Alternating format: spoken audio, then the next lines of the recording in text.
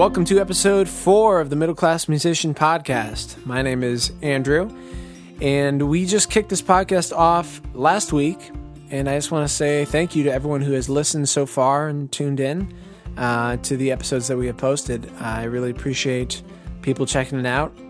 If you are listening via iTunes and you haven't yet subscribed or rated and reviewed the show, if you're liking it and you have a second and wouldn't mind doing that, it's very much appreciated. I know it seems like it doesn't do anything, but it actually does help boost the show in the search engines.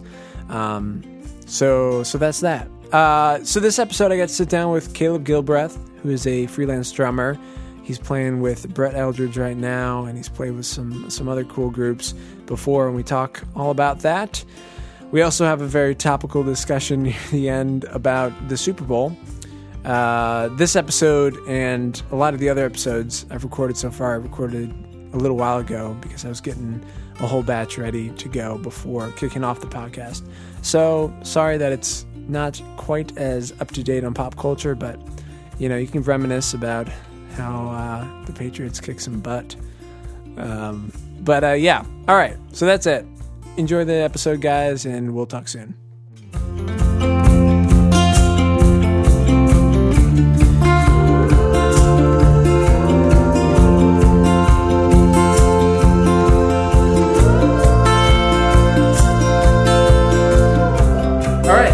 Sitting down with Caleb Gilbreath today. Hey. How's it going? Pretty good. Good. Yeah, we usually just dive right into what you do, and then we can go back and, you know, get to how you do it and what it actually looks like on a day-to-day. Yeah. So my main gig right now is I play drums for country artist Brett Eldredge. I'm also a little bit of an engineer on the side. I've done some front of house work, some mixing, that sort of thing, and obviously freelance drumming and sessions and things like that. But the Brett Eldredge thing is kind of the main thing on my plate right now. Cool. Very cool. Perfect. So take us back then to, you know, early on in young Caleb. How does he find music, and how does it, you know, start doing it? Young Caleb grew up in a very non-musical family, actually. We did very normal things. I wanted to be an aerospace engineer when I was a kid, that sort of thing. The kind of thing that makes parents proud. Right. And then I started playing drums in like middle school band and stuff, and then it all went downhill from there. Yeah.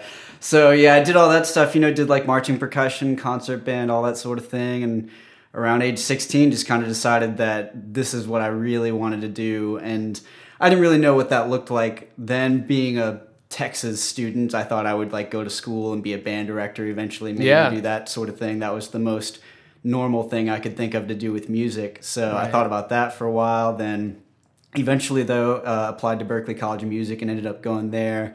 Decided I really wanted to perform and do that sort of thing more than teaching, though I love teaching. And after Berklee, ended up moving to Nashville and decided I was really going to go for it as far as being a player and all that. And so far, it's going pretty well. And, so that's kind of where I'm at now. So you said you lived in Texas? Yeah. Okay. I grew up there, just south of Dallas. Okay, cool. What was that like growing up? Man, it was great. I loved it. It was kind of a small town called Waxahachie, Texas. Okay. And I loved it. I grew up in a big family in a small town. And so, you know a lot of people around. And it was a really good place to grow up, and my parents were always like really encouraging of whatever I wanted to pursue. They kind of trusted that if I really wanted to do something, I would go for it and do it right. So even when even when I strayed from like, you know, normal academia aspirations and wanted to do music more, they were very supportive, and I've always been very thankful for that. Yeah. Well, that's what you mentioned. That's part of the reason why, or a big part of the reason why I'm doing this podcast is because when I grew up, I thought, like you were saying, it was like you could be a music director. You could like, there was like a very short list. And then when I would get, I think it might have been when I was in school for music, they gave us like a list of like professions you can do with music. And it wasn't a great list. Right. It was like, it was long, but it was one of those lists that it was like half of them weren't really things. Yeah. It was like, this is what you could quote unquote make every year with this. And I was like, wow, just because one person got lucky and made that. Right. Yeah. And nobody really seems to have a firm grasp on like what you can do in the music business. Right. So that's why I'm hoping this helps expose some of the things you can do by just pulling in people that do them and having them talk about it, like yourself. Yeah. And then you said Berkeley as well. Yeah. I didn't know you went to Berkeley. I did, yeah. I actually double majored when I was there. I did drum set performance and music production and engineering. Oh, okay. Yeah. Cool. Did you lean into one of those more than the other? Because you're doing drums, sounds like mostly now. I really went back and forth even after moving here to town. Yeah. Some of my first gigs were actually doing front of house sound for a band and that sort of thing. I interned at Blackbird Studios whenever I got here. So really, I really wasn't sure what I wanted to do. I actually went to Berkeley thinking I just wanted to major in engineering.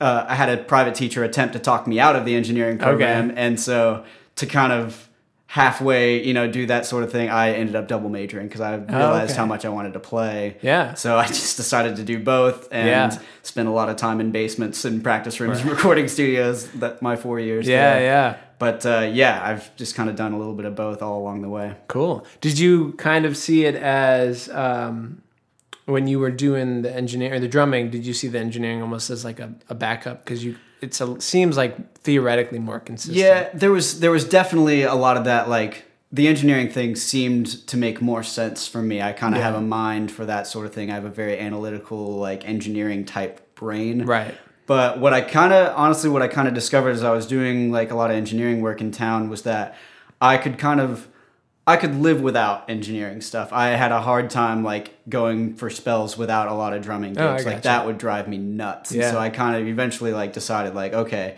what I really need to push for is playing. And that decision was kind of like a year and a half ago or so. I was just like, I really want to be a player. And so I kind of abandoned all advertisement of engineering work because I was just like, I just want people to know that I play drums. That's all I really care about, so I'm going to focus on that now, and that's what I've been doing for the last year and a half. Just trying to play drums. Yeah, that's great. That's I feel like I've done similar things in my mind when I've tried to figure out what do I really want to do, right? And you do the test of like, all right, and the hard part is like I did music for a long time. Whether it's just for fun or not, whatever, but I was doing it consistent enough that I didn't know what it was like to miss it. Yeah. So then when I would if I'd go home on break and I didn't have a gig, I'd have like an ache to play like a show and be like, I haven't ached, I didn't even know I would want to, miss doing these things. So it's actually a good way to kind of test or theoretically, hopefully it's a good way. Yeah. That's exactly what happened with me. I would be out on the road with this one artist stretch it for weeks at a time sometimes during the summer. Yeah. And I remember her even asking me like, you seem like kind of like down. Like you seem like you're in a bad place. Like she was a friend of mine. She cared about me. She was like, I feel like you seem like you're not like very happy right now. And I was like, honestly, it's because I haven't played drums in 3 weeks because I've been out on the road with you. And it's really a weird thing to say to your boss, but we were like close enough that I could say that to her and whatever. But yeah, that's when I really realized that like I needed to play drums. Yeah. No, that makes sense. That's how long were you on the road with those kind of gigs then? I worked when I first moved to town. I started working for a bluegrass artist named Sierra Hall. We met at Berkeley, actually, our last semester there, and she was at Berkeley but had a record deal and a very successful career already. And so I started working with her immediately, and my last gig that I did with her was a little over a year ago. I believe it was New Year's Eve. Yeah, going into 2014. So it's only been a little over a year since I've done like front of house work, but I was doing that for close to 3 years. Okay. Yeah. Okay. Wow. So and that was in town in Nashville when you were doing all that? It was a lot of road work. I mean, I did some stuff in town, did a few, like I still mix the odd project here and there or whatever. Yeah. But that was a lot of road work, which is what really made it clear that I needed to drum more was because when I was on the road, it was really taking me away from, I couldn't practice, I couldn't do anything. That I suppose it's a blessing because it really made it very clear that I really missed drumming. Right. Did you do to jump back again, the Berkeley, did you do that for all 4 years? Or did you? I did, yeah. Okay. I actually graduated. I have a degree. Yeah, I have a piece of paper that doesn't really mean, well, I won't say. Right. But you can at the same time. Yeah, I have a degree. I'm actually really glad that I went to Berkeley. Like, it was a great experience. I had some amazing teachers along the way that I still keep in touch with and that still care about me. So yeah, I'm very happy that I went there. And I'm glad I went all 4 years because I have experiences from like my last semester that were invaluable, Yeah. No, that's great. And that sounds like you got your first, quote unquote gig then from someone you met there. Yeah, it was kind of an unusual thing. Like most people move to town and then you have to figure out what's going on. And it's not like I had a whole ton of work like moving to town, but I literally had a gig my second day in town just because we had worked it out beforehand. Yeah. And I started working with her that summer. That's so great. Yeah, because that was fortunate. Yeah. I went to school. That's why I moved to Nashville. And so I had this 4-year buffer of like, the pressure didn't really exist.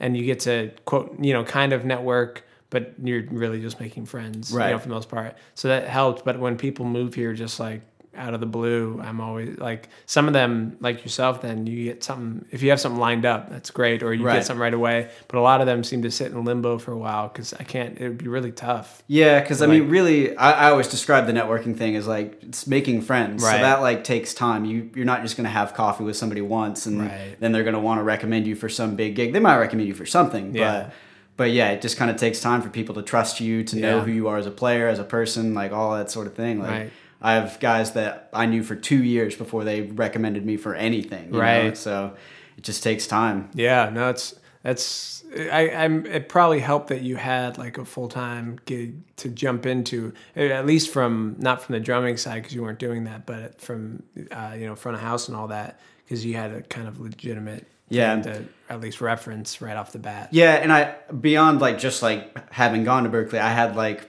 a couple of professors that like really went to bat for me. I remember a professor of mine, Stephen Weber, came to town when I'd been here about 3 months or so, and I ended up having dinner with, I think, him and Charlie Worsham at the time. Oh, nice. And Stephen goes to Charlie and was like, Caleb's a motherfucker on the drums, man. I don't know if I can say that. You say whatever you want. He was like, Caleb's a motherfucker, man. You got to call him to play drums. And like a couple of months later, Charlie actually called me for a gig. That's great. We played something together. Really? Yeah, so it really helped having like a guy that people trusted, like Stephen Weber, to say that this dude's awesome. Like, you should call him. So that was super valuable. That helps a ton. Yeah. He, Charlie, I played a gig for a girl that opened for him this summer, I think, or a month ago. I don't know how long it goes. But he seemed like a really nice guy. He's a great dude. I only played a little bit with him, and then actually I was so busy with the front of house gig doing Sierra Hull. I wasn't really able to do both. And Scott Quintana has been playing drums for Charlie for years and is awesome. So good at it.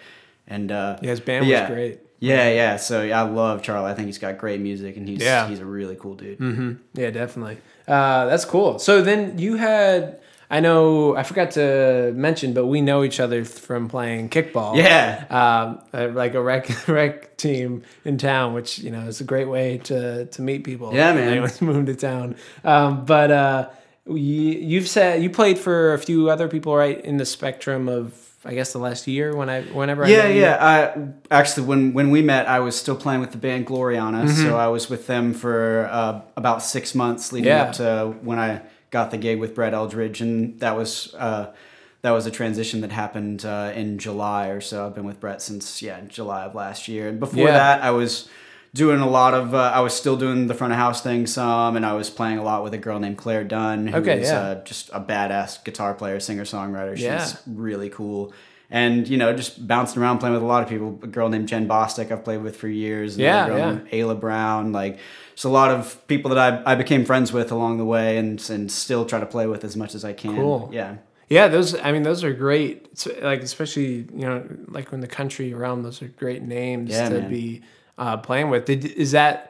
Was there anything like that kind of helped kick you up to, that level, so to speak, of like, getting gigs that are with these big touring bands? I think it's, just a lot of experiences along the way, like slowly prepared me to like make a jump up to a bigger gig. Like a lot of people move to town and think like maybe you could get an audition like next week and be with like the next big thing. But there's a lot of things that I feel like I had to do just to feel comfortable on a gig like Gloriana, just like doing gigs that involve using in-ear monitors or doing gigs that involve playing to tracks or playing to click and stuff. And so I kind of slowly started doing that stuff. Like with Claire, we slowly started using tracks and click during the shows. And then I play a lot at Crosspoint Church, which has also been a great musical outlet to be able to, because we do a lot of obviously using in-ear monitors and playing to click, and really great musicians are playing there. Right. So that has been a great place for me to meet and know a lot of really great players and get to play with people on that level.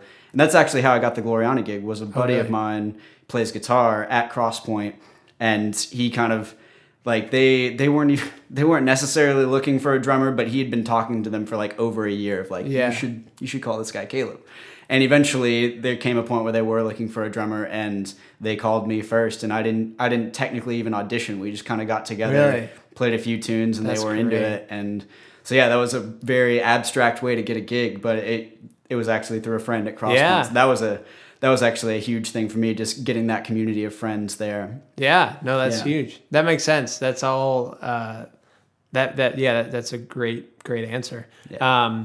It is amazing that getting a gig, a big gig is. You gotta have the confidence first in yourself to do it. Yeah. It's like you said, you don't just show up to town and think like. I remember when I was in school, I think I was a freshman, and one of my buddies was like, yeah, they're doing these auditions for some, country guy out some studio. And so it was like open auditions theoretically, and you just apply. And I was like, oh, I guess I could try that. But then I had no idea just at all where to even begin. Like I had terrible gear, and I didn't even know how that tied in. Like, and I just had no idea. So it's amazing. You start playing these small little gigs, and you think like, oh, I'm not, especially when I was in school at first, you're not even getting paid for anything, and you think like, oh, one day these gigs will like mean something. But all those little baby steps, playing with in-ears, doing all this, getting used to that, it gets to the point where you can be comfortable being a professional, basically. Yeah, man. Gathering good gear has been a long journey. I feel like over my 3 years of having gigs that paid very, very little money, I was like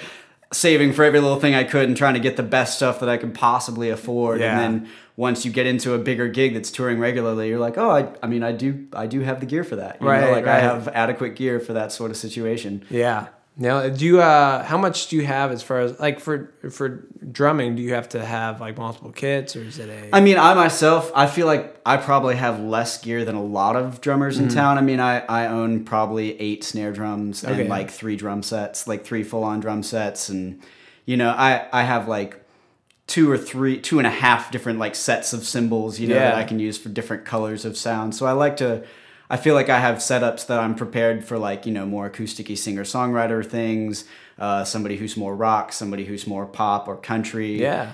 So I feel like I have a pretty utilitarian, like, stock of gear, but it gets me through, like, as many different genres as I tend to play. Right. So no, I have a good variety without having just, like, snare drums coming out my ears. Right. Well, it's funny perspective-wise, because it's like when you're around people who are professionally doing all the time, you're like, yeah, I think I have less, but if anyone who doesn't do it, who just bought a drum set, you're like, 8 snare, what?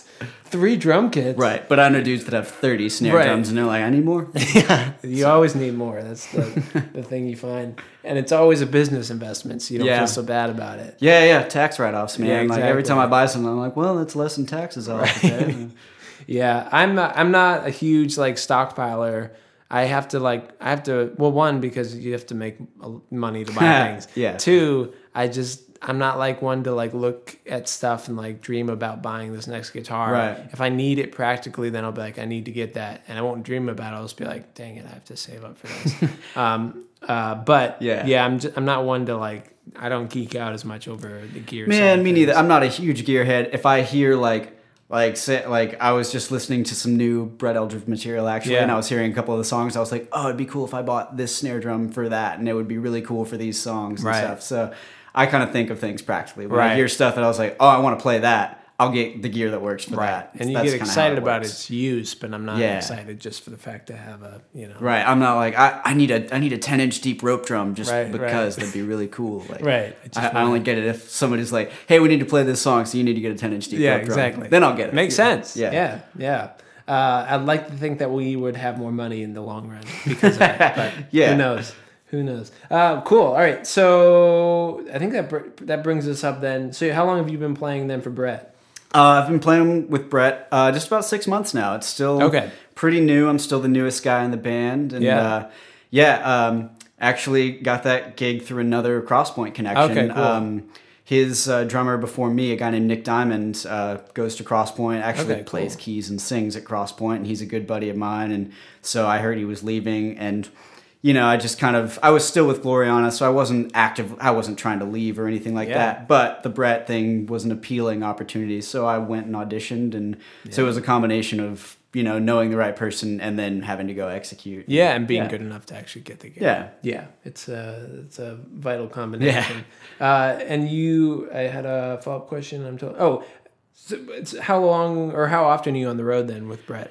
When we hit the road pretty hard when I first started. I did my last gig with Gloriana and then had one day to rehearse with Brett, and then we left that night, the night that I rehearsed, and we, during the summertime we had like a few stretches where we were out for like 3.5 weeks straight at a time. But now obviously in the wintertime it's a little slower. We're out most weekends, but just for like 2 or 3 shows, and then we head back. And that's kind of the general nature of country tours, is that you go out on, Thursday night, play Friday, Saturday, maybe Sunday, come back, you're home by Monday morning. So which is nice. Yeah. It's not like pop tours where you're out for 3 months solid and then you have 6 months off. It's a little bit more like year round, but a little bit more chill as far as the schedule. You get to be home a little bit more often. Yeah, that's nice. Yeah. I like the weekend traveling, coming home, because you get the nice perspective, that traveling lens, and then you get to come home and not be like... Yes.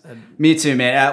Because it feels like I live in Nashville all the time, but I'm still like touring all the time. I get people all the time like, so when are you guys heading out again? I'm like, well, like tomorrow, but then I'll be back on Monday. So a lot of people don't get the nature of the country tour thing, but we're out almost every weekend, but just for a couple days at a time. Well, they'll get it now. They just have to listen to this episode. Just listen to the podcast, man. You'll understand how the whole music industry works. Exactly. We've got answers for everything.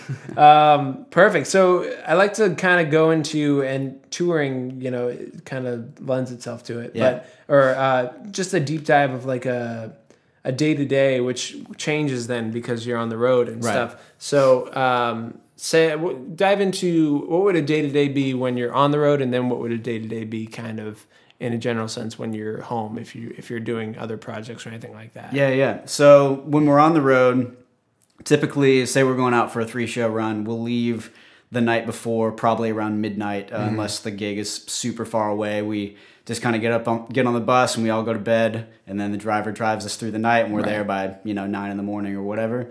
So typically, we all kind of wake up at different times. I'm like the quote unquote early riser in the group, but that means I get up at like 9. But we kind of get in, and the crew guy. We have a couple of crew guys, and they'll start loading in with the local crew. There's always like a few local hands from the venue. They load in all our stuff, and then when they're all done with that, I kind of roll in at whatever time in the morning that they're done with that, and I set up my own drums. Don't have a tech or anything like that, so it's all me setting up and tuning all my drums, getting them ready. Then, so the day includes a lot of downtime. So I kind of do that, and then, Brian, our production manager, will mic up the kit, and then we'll all hang around until we're ready to start making sound. We'll do a sound check sort of thing. Usually starts with me just playing everything, getting everything sounding good. Then the band slowly filters in, and they play all their thing. Last thing, Brett comes in, sings a couple of songs, makes sure he feels good. And then we're pretty much done until we have a show that night. So we might have, 5 hours just to kind of hang around. So I keep myself busy. I run pretty much every day. We're on the road. Do you have local, like the gym passes kind of thing? We do that a lot. Yeah, they usually try to find a gym relationship, and that's more Brett's bag than mine. Like he likes to go to a gym and lift weights and that sort of thing. I'm more of a yoga and running kind of guy, so I can do that anywhere. You know? So I'll pull a yoga mat out of the bay of the bus and do that for a while and go for a run, and so. That's kind of my thing, is I just like to do that on my own. Cool. And then, I'll try to get some time on a practice pad or something just to stay like fit in a drumming sense and do that for a while. I read a lot, but those show days, it's a lot of just like trying to be productive in your own right and not get too sedentary with all the downtime. Yeah, because it would be easy because you're getting, paid to be there. Right. So you're like, I'm doing my job. Yeah, I could just like watch TV all day. Yeah. Sometimes I do. Right. But most days I try to be productive and try to have a sort of outline of what I'm going to do that day. Yeah. What kind of stuff do you like to read? Man, I'm a nerd. Okay, so cool. I'm like a Lord of the Rings, Harry Potter fan kind of a guy. So I'm usually reading some sort of a fantasy fiction novel. Nice. Yeah, so that's my usual bag. And then, the occasional nonfiction sort of thing. I like super nerdy things like string theory and particle physics and stuff. And so sometimes I'll be reading stuff like that if I'm feeling a little bit of heavier reading. Yeah. What do you read, like when you're reading things about string theory and that sort of thing? Are you reading textbooks or like what do you? Well, there are guys that write things for like, I guess I would classify it as like the intelligent layperson. Like I love a book called The Elegant Universe, and it's written for quote unquote like lay people, but it's heavy to grasp onto. So you don't have to have a degree in math to understand it, but my mom has a degree in math, and she understands it a lot better than I do. Gotcha. That sort of thing. What's from all your reading on string theory and that sort of thing? Because I think that stuff is awesome. What's your most interesting party tidbit that you can pull out? Oh man, that's a weird question. Did you know that the universe is actually like this and like one really cool thought that I had when I was reading The Elegant Universe is it started talking about string theory in general and how they think that maybe the smallest, this may even be like disproven by now because things in that field are always like changing, but at the time of this writing the thought was that maybe the smallest particles in the universe are these little one-dimensional loops of string, and they're all and that's basically the fundamental particle that everything is made up of, and they're all like vibrating at different frequencies, and that's what helps make up atoms and quarks and all the little subatomic particles and stuff.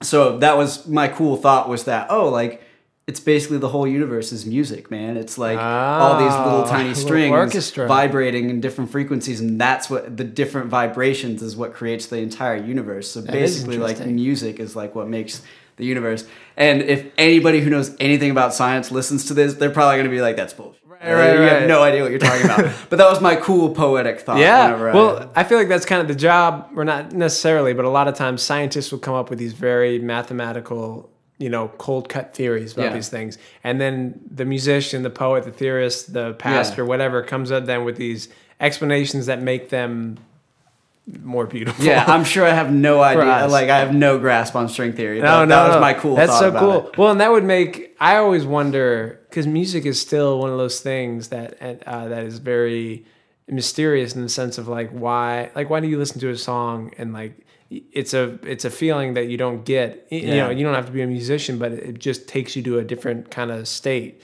Yeah. And it's like I've never heard, maybe I'm sure someone has some explanations for it, but I've never heard an explanation of like why you actually feel like it, because those feelings, it's like whether it be emotions or whatever. Yeah. Like what is these particles are triggering, like how does that even... I know, man. I read This Is Your Brain on Music. Like I learned all the stuff about like why you like the genres that you like and stuff, but it still doesn't really tell me why I like Sweet Carolina by Ryan Adams so much. And the feeling of driving down the road listening to it on a summer day, and there's 18,000 bajillion things going on in your head, I'm sure. But but it's fascinating. It would be interesting if that was like, it's like because we're tuning in with our bass element or whatever. That's cool. And string theory leads to that leads to like different kind of dimensional theories as well, right? Yeah. There's a lot of man. You're really getting now. You have to be an expert stuff that I don't remember at all. But there's that same book got into a lot of like theories about like multiple spatial dimensions that we don't have access to, and multiple time dimensions, and what all that entails. And but. I'm going to start sounding real dumb if we keep talking about it, though. No, that's awesome. I mean, just be prefacing anything with, I read a book. You can't sound dumb. I read a book called The Elegant Universe. Half the population can't. It's like, I haven't read a book.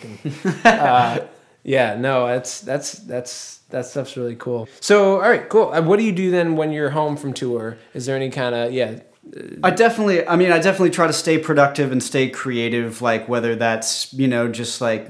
Maybe like I still like to do the engineering thing. So if I'm like working with another songwriter friend to make their demos sound good, or if I'm just like making beats on my own just to practice with some software, I do a lot of that stuff. And then I still practice drums every day when I'm home.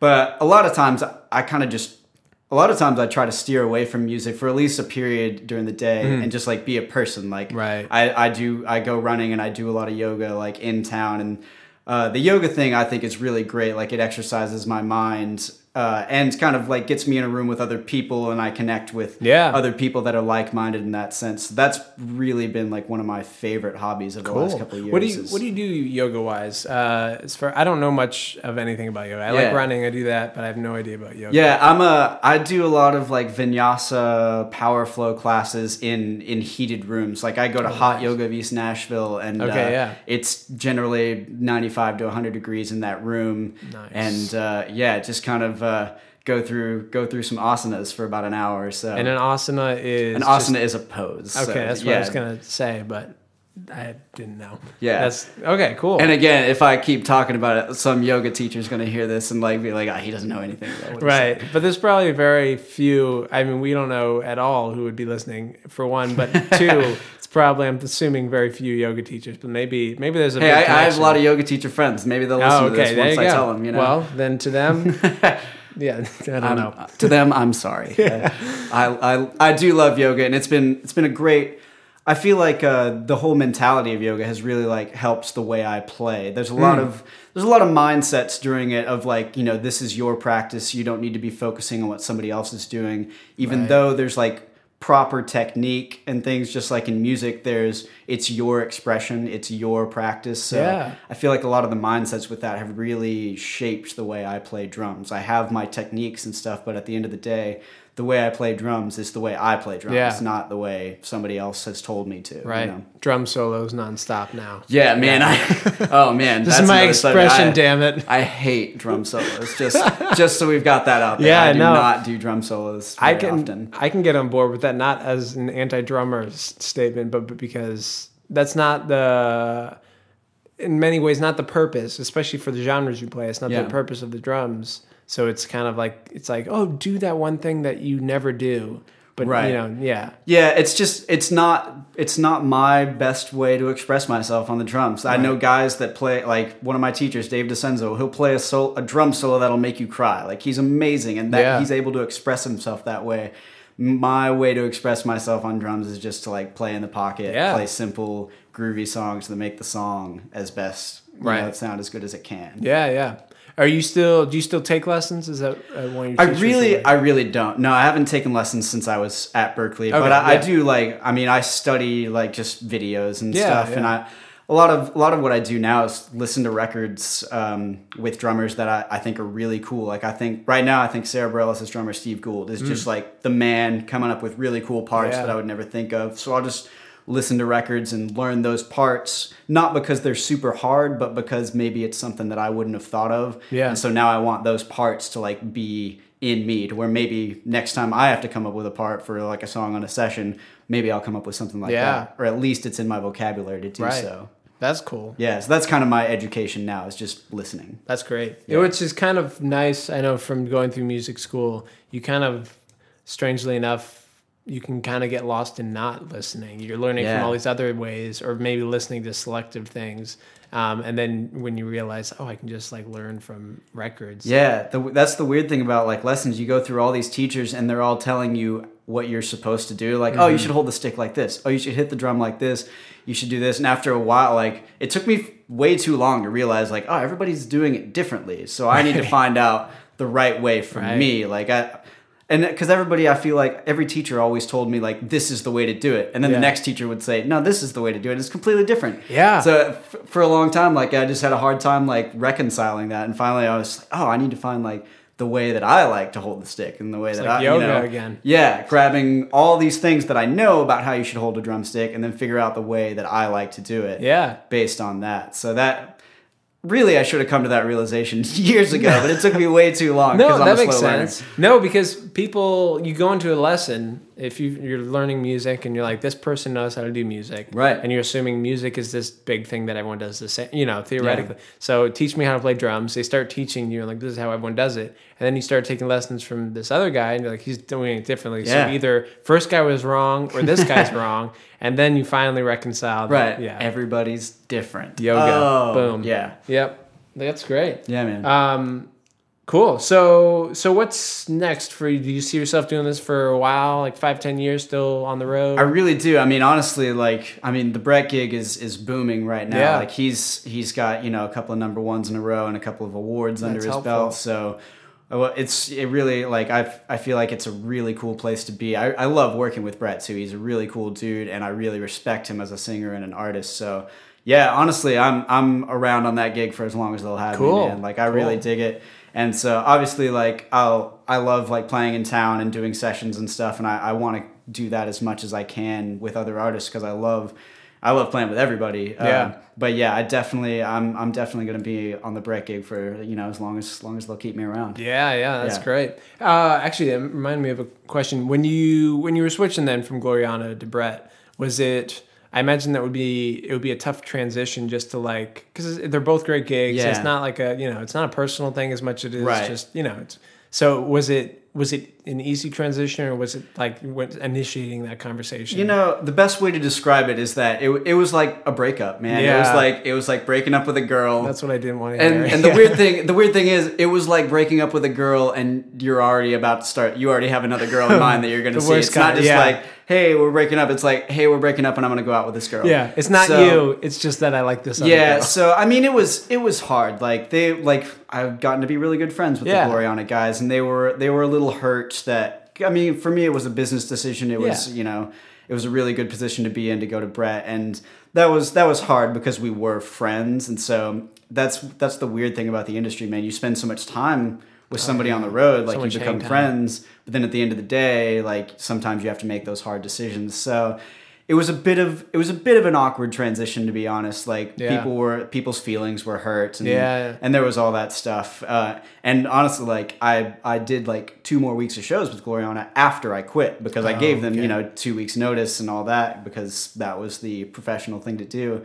So we had to play some awkward shows together when everybody's still like, everybody's kind of bummed that, about the situation they're in. They've got to find a new drummer. I'm trying to help them find a new drummer. Yeah. Like, tensions are a little high, but I mean, ultimately, like, things have cooled down now. I've spoken to the Gloriana singers since then. Like, we still care. This is such a breakup, man.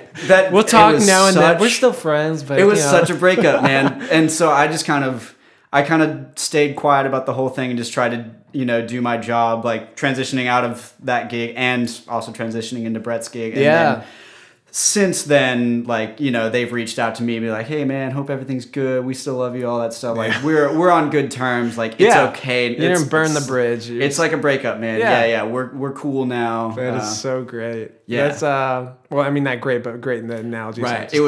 It was a tough couple of weeks, at the time. Yeah, and that's it's like it's like breaking up with someone too, and then you had like 2 events planned that you still have to go. It's like, we still have to go to prom though. Dang it. Yeah. It's too late to find any other one else. Yeah. So there was definitely a little bit of weirdness.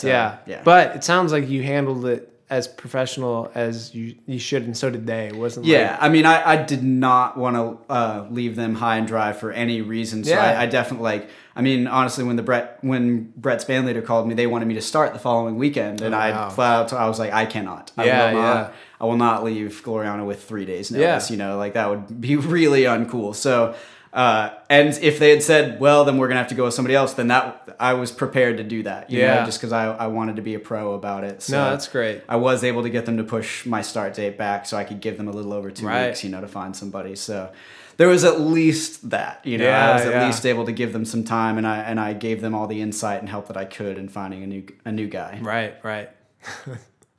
That's great. Well, but there's no easy way to do it. It was still awkward, Well, now I see Brett as the girl who's pulling the guy away from another relationship. It's kind of scandalous, Yeah, I mean, that's the thing. Like, they got a little. They were a little. That was kind of a vibe too. Is that they were like, oh, Brett's like stealing their drummer away. And oh, really? Really, I kind of had to be like, look, it was my decision. Yeah. Like, they didn't call me to audition even. Like, I went and I decided that it was a thing that I was prepared to do should the opportunity arise. So it was all on me. Of course, nobody poached me. Nobody did, and their business like too. They're trying to see who can we find the best for our group. So they were doing auditions. I'm the guy that showed up. I'm the guy that ended up doing the gig. Right. So so basically, then it comes back to you. You were in the relationship. Yeah, if we go back to the relationship, all my fault. You went on like a dating website or something. Exactly. I went on Tinder while I already had a steady girlfriend, and then you just happened to go with it. That's great. Yeah.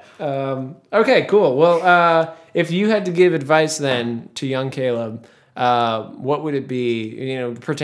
Could be pertaining to anything, but preferably to music. Yeah. If there's one thing you're looking back, you're like, you wasted so much time doing this, or something like that. Honestly, I would probably tell myself to chill out a little bit, as far as just like, I always felt like I needed to know exactly what I was going to do, when I was going to do it. I needed to have everything all planned out. And then nothing worked out the way like I expected it to. Like, I didn't know if I was going to be an engineer or a drummer when I moved to town, and I figured that out eventually. Yeah, you trial and error. Yeah. So I would mostly tell myself to like calm down, be patient. Like, things, the best way I can describe how long things take when somebody asks me is like, it's going to take longer than you want it to. So just like be patient, make friends. Don't just like do networking things to network, like actually make friends, because that's who ends up calling you for gigs. It's the people that you actually care about and the people that care about you back. Tell yourself to play at Crosspoint too, because that worked out. I always feel weird about that, talking about my Crosspoint connections, because I feel like somebody's going to be like, oh, I need to go play at church so that I can get a gig. And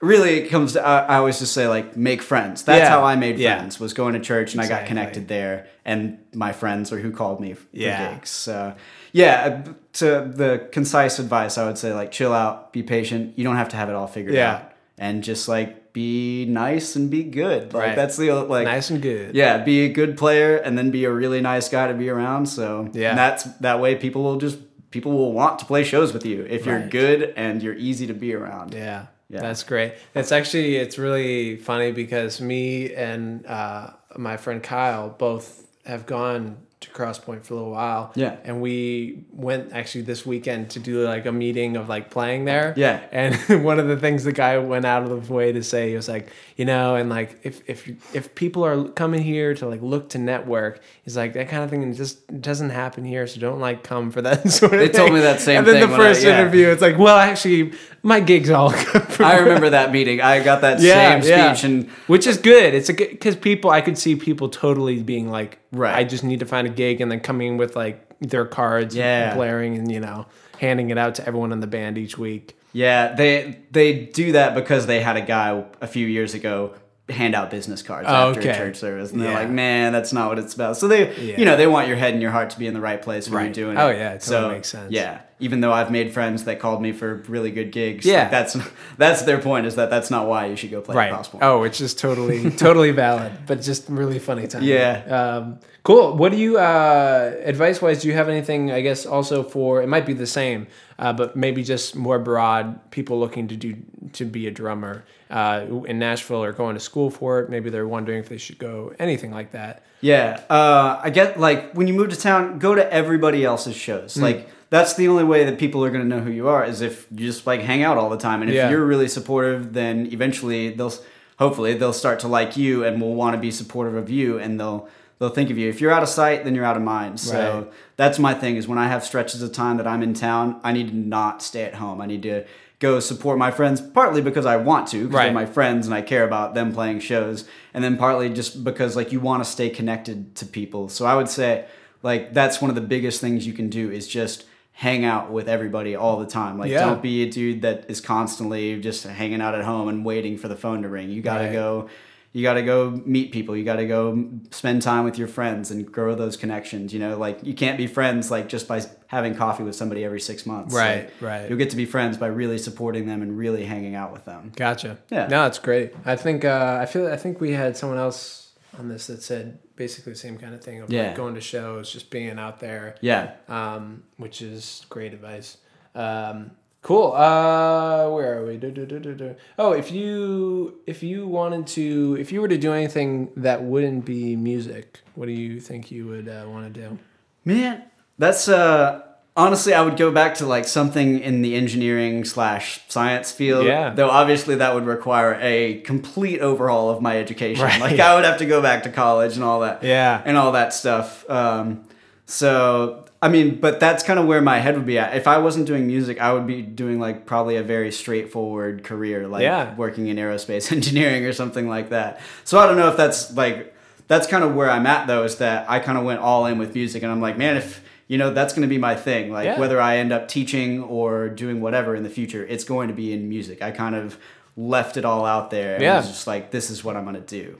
That's great. Yeah, you just commit to it. Yeah. And then and it's going very well, it seems like, which is always nice when you commit to something. Yeah, it's nice to have a little bit of positive feedback when you really go for it. Especially anything in the performance realm. It's amazing, just the affirmation it helps. Because you can be confident, self-confident, but it's always great to just also hear another voice besides the one in your head telling you you're great. Yeah, man. I mean, and things, if fortunes were different, like things could be like very different. I would still be the same drummer, but I might not have like as high profile of a gig and all that sorts of thing. Like, so just because you don't have a high profile gig doesn't mean you're doing tons of things wrong or anything. Your identity like that. Isn't. Everybody's timing is different. I know guys that moved here and 6 months later, got a huge gig with Little Big Town or somebody like that, and then other guys it took them 5 years. It takes everybody different amounts of time. Right. Because it is just that. It's who you're meeting, who you happen to run into when you're at the show. Or it's usually a combination of who you know and being able to execute. Right.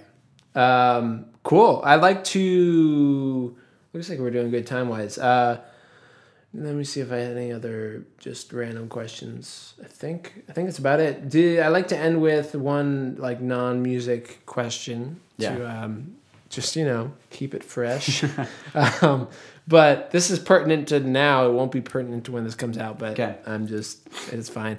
Patriots or Seahawks in the Super Bowl? Yeah, I'm going to definitely say Seahawks. I'm a Cowboys fan. So I was yelling at the TV when they lost against the Packers. Like that was you probably didn't see the game. But there was a ridiculous call at the end of the game where Dez Bryant definitely made a catch and they ruled it as it incompletion, and that was dumb. Yeah. So I'm obviously still a little emotional over that, but. I've never really been a fan of the Patriots. So they have some questionable things in their past. They do. They're Here's cheaters. the thing. Yeah. Okay, well, I guess that wraps up the podcast right there. You might be a Patriots fan. I don't know. I'm from New Hampshire. Okay. So I'll give my 2 cents. My parents are from New York originally, so the deepest part of my heart theoretically belongs to the Buffalo Bills, which is makes me feel sad. That's hard. Just saying it. They're like, if we want to make it a relationship analogy again, they are that girl that you could never get that just plays with your heart. Usually she's just gone, but then occasionally she comes back in your life. And it's like, oh my gosh! And then she runs away with Brett Eldredge or something. Right. So that's who they are, and so I just can't put much into them. So we moved to New Hampshire when I was like 2. So that we were in the New England realm for a long time, and so and they're an easy team to like when you're from there because they win all the time. Right. So it's for your heart, especially when you're used to being torn away. They're that girl that is totally there. She's probably a little codependent. She's, always there for you. Anytime you call, she's picking up, and it's a good thing. She's fun to hang out with. Does she occasionally have minor flings with other guys or sign back into Tinder or any of those things? Yes, maybe. Right. Does she she does those kind of things, but overall she's a great girl. Okay. And her heart's in the right place. Right. Maybe. Yeah, maybe. And if not, she's really hot. So but long story short, I'm pulling for the Seahawks. Okay. And I will be cheering against them. All right. But I am in a questionable stage with the Patriots. I just don't it's just a bummer. Like they dominated the Colts, which they would have done, arguably regardless of the fact whether the balls were more or less. But they're because of that now everything is up in question. Right. People love to hate the Patriots. It's just a bummer. Yeah, and it's they bring it on, especially with any team that wins a lot will get hated, but also like the way they were just very just blunt with the way they won. Yeah. And when they would run up the score in the past, which I get. And I'm all for on paper, but when you're the other team, you're like, come on. Right. We just anyways. So, well, that's great.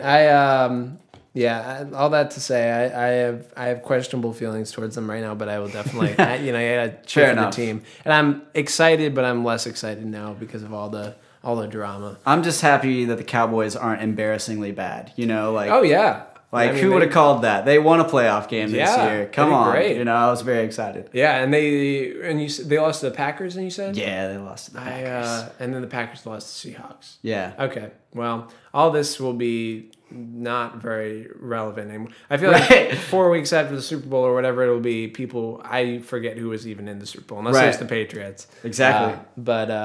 So I'll remember 4 weeks, and so will the Patriots fans. But maybe this whole deflate thing will be solved by then. And maybe. Patriots, turns out. Maybe Belichick's going to get fired or something. That'd be crazy. Or it turns out someone's friend borrowed their phone and they went on Tinder. It wasn't even them. Yeah. It could be one of those things. Right. I don't know how. But cool. Well, I'm good for me. Do you have anything you of your own personal stuff that you like to plug or anything as far as websites or drumming, anything that you need? Not really. That you want to, or just a favorite band you want to plug? A favorite? No, not really. Okay, perfect. So go to see Brett on tour. Yeah, man. You can say hi after or something. Or, yeah. Something like that. Awesome. Well, thank you for doing it. I appreciate it. Yeah, man. Thanks for having me. We'll see you at kickball whenever. Dude, I can't wait for the season to start. It's gonna be great. We're gonna win more than one game. We'll see. We're not that good. Awesome.